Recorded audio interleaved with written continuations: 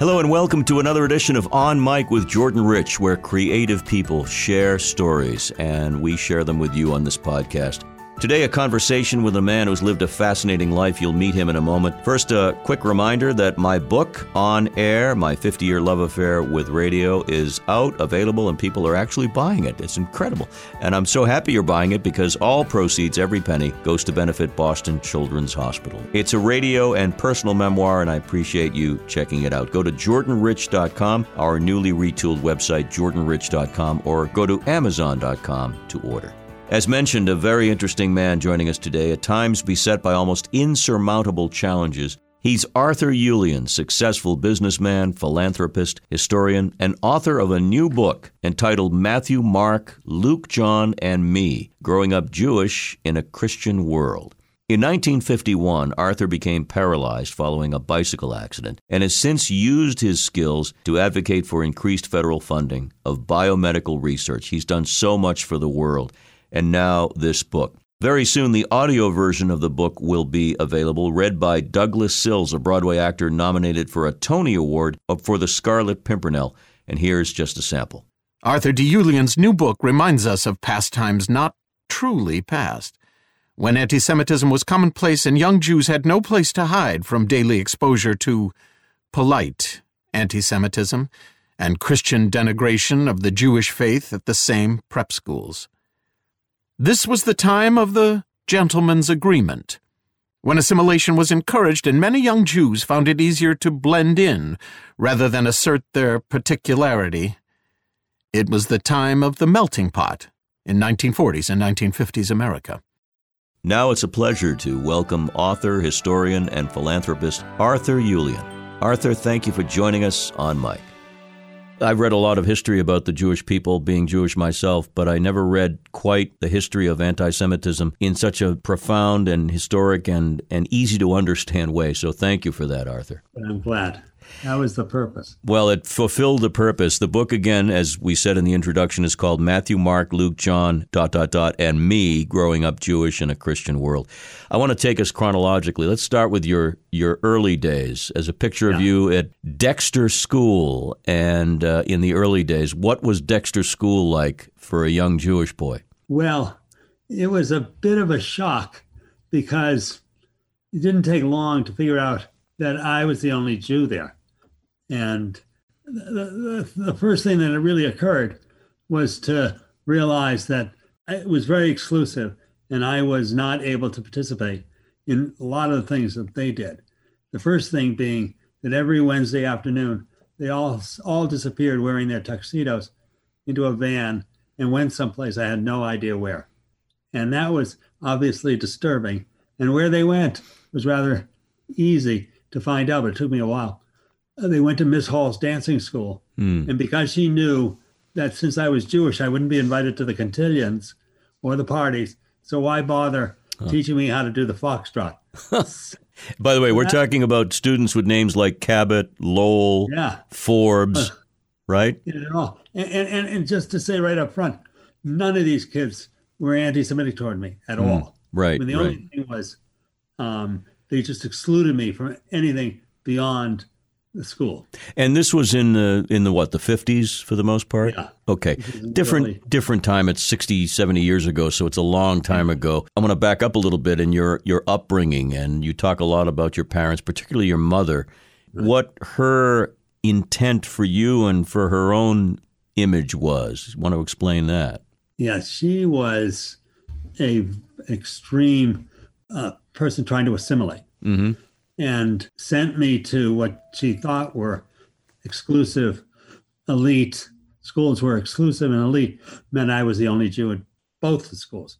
Because from Dexter, I went on to Milton Academy, where I was also the only Jew. And I actually kept it secret for all the years. I never even mentioned the word Jew, never told anyone I was Jewish.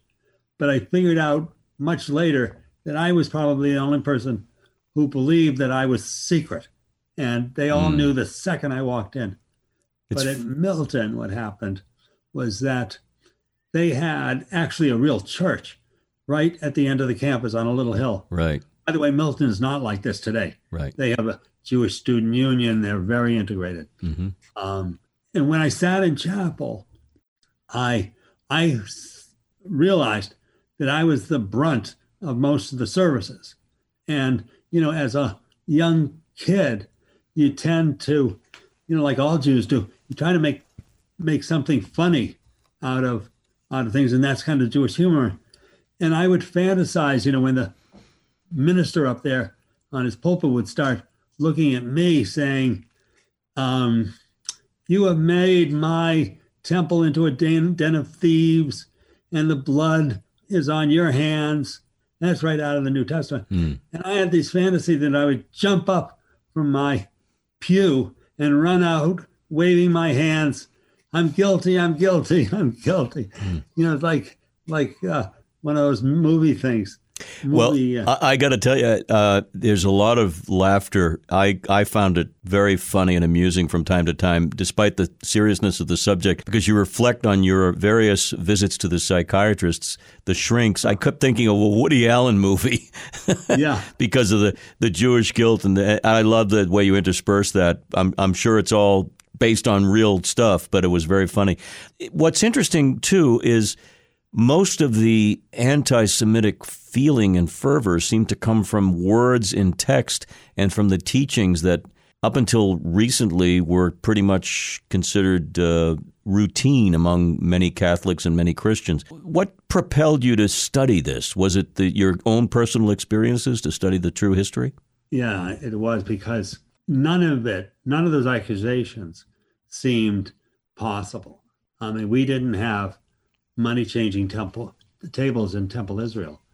And I wouldn't know how it was possible that our people were able to kill their Lord. That made no sense to me. And I had wished that I had been able to say something to the minister or to the teachers in the classrooms who would make the same accusations, because all the stuff that's in the Gospels and the myths end up in literature and in art and in music, and they were all wrong. And so I needed to know what was going on. And so I spent 30 years researching everything in between an accident and the whole thing. We'll talk about your life experience, which is so critical to your story. And this is a true memoir about a life well lived. But, you mentioned literature. Chaucer, obviously, the Merchant of Venice comes to mind from Shakespeare and many other examples. But throughout, I would say, the Constantine era, right up until the 1900s, the Zion pamphlet in the 1900s, all of these things are written down, and people tend to believe what's written down, don't they? Yeah. There was an op-ed the other day in the New York Times about myths and how they remain, and bizarre myths like there's no coronavirus around, and we're turning the corner, and people just kind of believe them, and particularly when they're strengthened by everything that people see around them. The Christians will see the Last Supper, what that means, somebody hanging from a cross, the massacre of little children, and they see that in art and in stained glass. They believe it, and they should, or they would. You talk about one of the most pervasive, horrible legends, if you will, of the murder of children and the use of their blood for Jewish matzah, which is used during Passover. And sadly, that is still, as far as I know, taught in some of the very, very reactionary schools in some parts of the Arab world. Where did that whole myth develop, and how? Can you recall? Yeah, it comes from the massacre of the innocents. And this occurs right at the beginning, at Christmas time. It says that as soon as Herod heard that the king of the Jews was born, and he then wanted to get rid of all the children all over Judea because he didn't want to be put out because he was the king. Problem was that he died 10 years prior to the birth of Christ. And it's a little hard to do that. Also, no one ever heard about it. There are no historians that mention it. And that's where it comes from.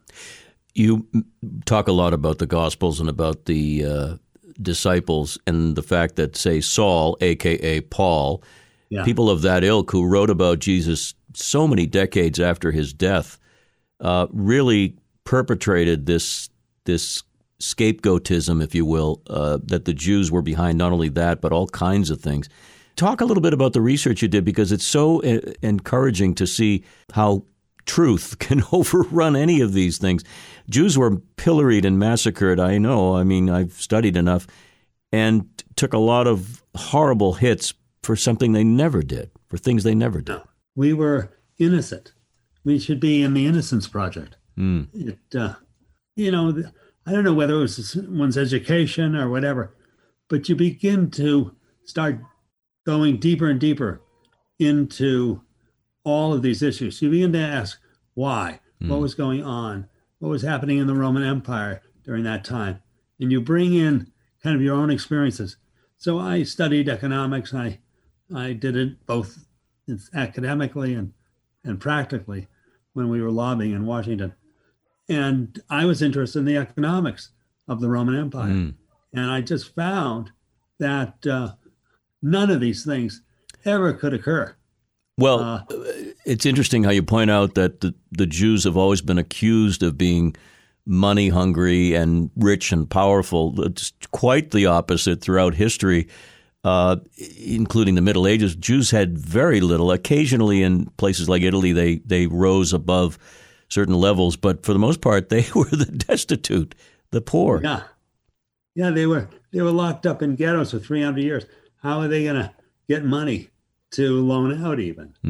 And when we traveled around in Italy, and a lot of this stuff I knew, so we went up to Florence and went into the Medici palaces, and I asked the guide, and I said to him, "So what did this person do for a living? It's a pretty big house here." And no one obviously had ever asked him a question like that. And he kind of fumbled around, and eventually he said, "Oh, the Medicis were one of our merchant bankers." So I wanted to say, but I didn't, "Oh, Jewish. I didn't realize we got so wealthy. I thought I would start a pogrom right there." Yeah. It's so interesting. We're talking about the book Matthew, Mark, Luke, John, and Me, Growing Up Jewish in a Christian World. Arthur Ulian, 2 L's, Ullian is my wonderful guest. And it's not only a work of history, but it's a personal memoir that we'll get more into in a bit. But I kept reading about you in school, particularly before you got to college, and college became a better and an interesting experience. But sitting in a classroom and being the only one not to sort of buy into this because they're talking about you. It's almost as though everyone in the world is aiming at you at that one point. That can really do a number on your ego and your psyche. Oh my God. I mean, it was over and over and over again. I mean, as I describe in this book here, when we're talking about the Merchant of Venice and Shylock, I was Shylock, only disguised in a blue blazer. And I knew, I mean, it's one thing to do it in the chapel where it's filled with other people, but in a little classroom, we're sitting around an oblong table. Everybody was looking at me. I mean, there I was. "I want your pound of flesh. Give it to me right now." Right. So I researched that. Through the book, you outline some of the players in terms of the anti-Semitic movements, and certain popes were high on the list. Share with me, if you will, a little bit about the popes who brought about the Crusades, because the Crusades lead to the Inquisition and lead to a lot of other things. Just share a little bit about that background. Okay, yeah. It started 1029 or whatever, but in that period, the First Crusade. And how these crusades occur is they were preached by priests to go out and get into Jerusalem and get rid of the Muslims. Right. But then the priest say, "But on the way, you have the worst people of all, those Jews, and you need to kill them too." And then they quote from various parts of what Jesus has to say they're my enemy and everything. All of those things kind of coming out of Constantine. So the Crusades, and there were 4 of them, basically wiped out one after the other of all the Jews in Europe. Incredible, yeah. And there was even a children's crusade for kids under the age of 16, and they were vicious. That reminded me so much of, say, the Hitler Youth movement or something. Yeah. It had that same eerie. I never heard of that, by the way. I learned a lot in the book, and I never heard of that. There are pictures in there about hanging animals that were, and devil-looking people who were the myths were that they were part of the devil, because the Gospel of John said exactly that. And so they're hanging, people with funny faces and tails like the devil, and they were Jews. Arthur, you're familiar, of course, with the expression tikkun olam. I know you are, Yes. Which is to do for the world, give back, be helpful, and support your neighbor, and do what you can to make the world a better place. So now it's a perfect segue. Your life changed in a big way, and this is a very important part of the story. You've written this book, which is part history, and that's part your own story. Now, when you were 51 years old, you were just taking a bike ride and suffered a very life-changing accident. Tell my audience and me just a bit more about that. Well, I was just taking my normal bicycle route just to stay healthy. And I had one of those racing bikes with all the helmets and everything else on. And going down a hill, I started to go quickly, and my wheel got caught in a crack on the road, and I went over the handlebars, and I ended up in a wheelchair with a serious spinal cord injury. I mean, I can move my arms, and I can propel myself in a chair. And then someone said to me, even though I didn't believe in that kind of stuff, is that everything happens for a reason. And I thought, given this situation, maybe we need to increase research money for the NIH.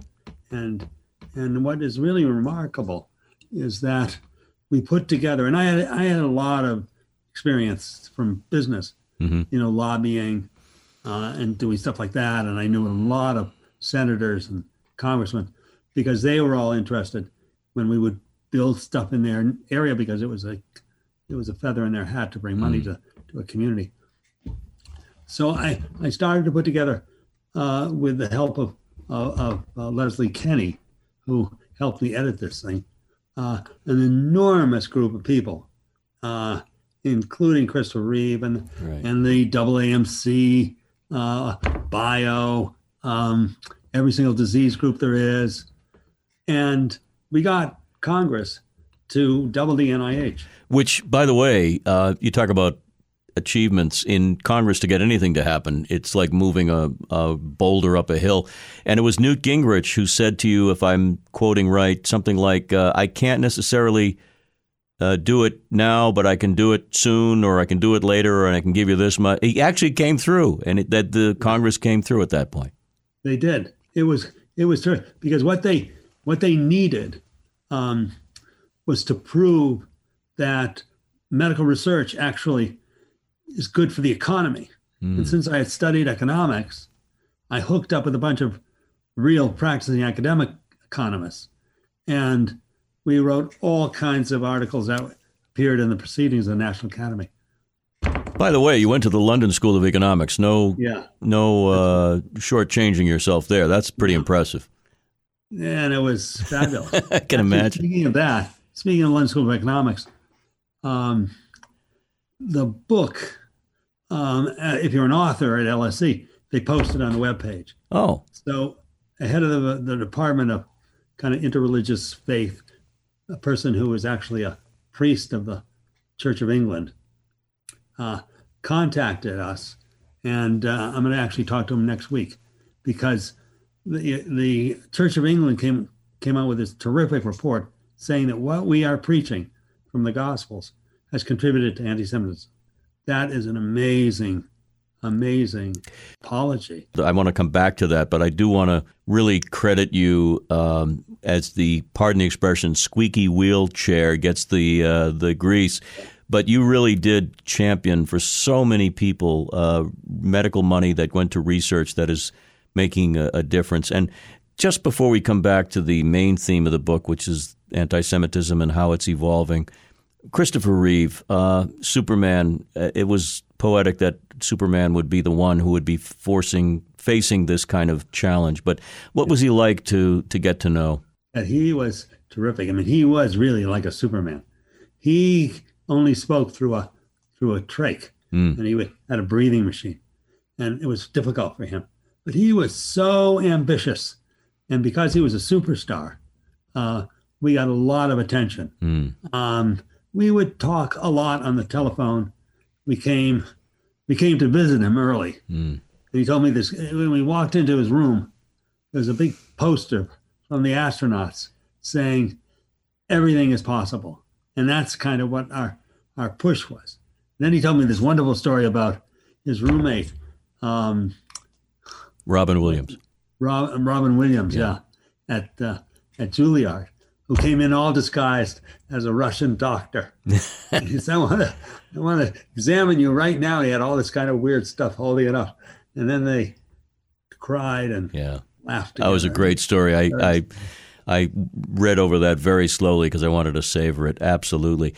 Just to return to the theme of our prior chat, the fact that in the last 50 years, even 60 years, we've finally seen, first of all, the post-World War II experience of Israel, the first state of its kind in centuries, and a change, an actual cyclical change in the church doctrine from the highest levels. That must, in retrospect, feel pretty good to especially somebody like you who's been through it. Yeah, it's just a wonderful thing that is happening. And it's also happening in the Catholic Church as well. As they are trying to look for the historical Jesus. And what changed it all is really Constantine, because he wanted to make add a religion to the power of an empire, and kind of changed what some of the Gospels were saying, so that would satisfy his ambition. It really does point out where power is out of control, bad things generally happen, and it happens to innocent people. In this case, Jews across the centuries. So often, just the innocents. It's amazing. I mean, the statistic that there are no more Jews today than there were in the first century is pretty incredible. And yet, there's a resilience that you personify, a resilience in spirit and in humor. I started telling you, I was chuckling, and people would say, "What are you laughing at? It's a book about pogroms and slaughters and tyrants." But throughout history, Jews have had a chance to laugh and use laughter. And it seems to me, I don't know you personally except meeting you now, but it seems to me that you've relied on this for your own mental health. Am I right? You had to do that. I mean, I had these crazy things, that I would write in the school newspaper in Milton, Jews find Christ guilty. Headline, breaking news. Oh, my God. Well, you survived a whole lot, and you're still going strong after quite a life, and it's cataloged beautifully in Matthew, Mark, Luke, and John, and me, growing up Jewish in a Christian world. I met you through an on-Zoom event in which many, many people, several hundred people it seems, tuned in, and I said, I've got to have you on my podcast. But what has been the reaction outside of that to the book so far? I know it's early. What have you heard from? Well, a lot of people have said that it's written well and that they never understood Jewish history before. And Jews just don't even know our own history, nor have they ever read or listened to the Gospels. And that's kind of the reaction. One, that God, I never knew all of this stuff. Mm-hmm. And because who reads, I mean, history books are tough. 1832, this happened, 1922, nobody likes that.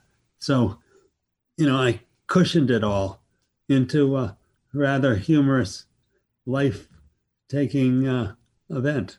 So, by the way, just one more note. The pictures, many of them of art through the centuries, are very important because when you refer to a piece of art, it's nice to see the graph of it so that we can sort of contextualize what you're talking about. So thank you for that. Yeah, no, that was interesting.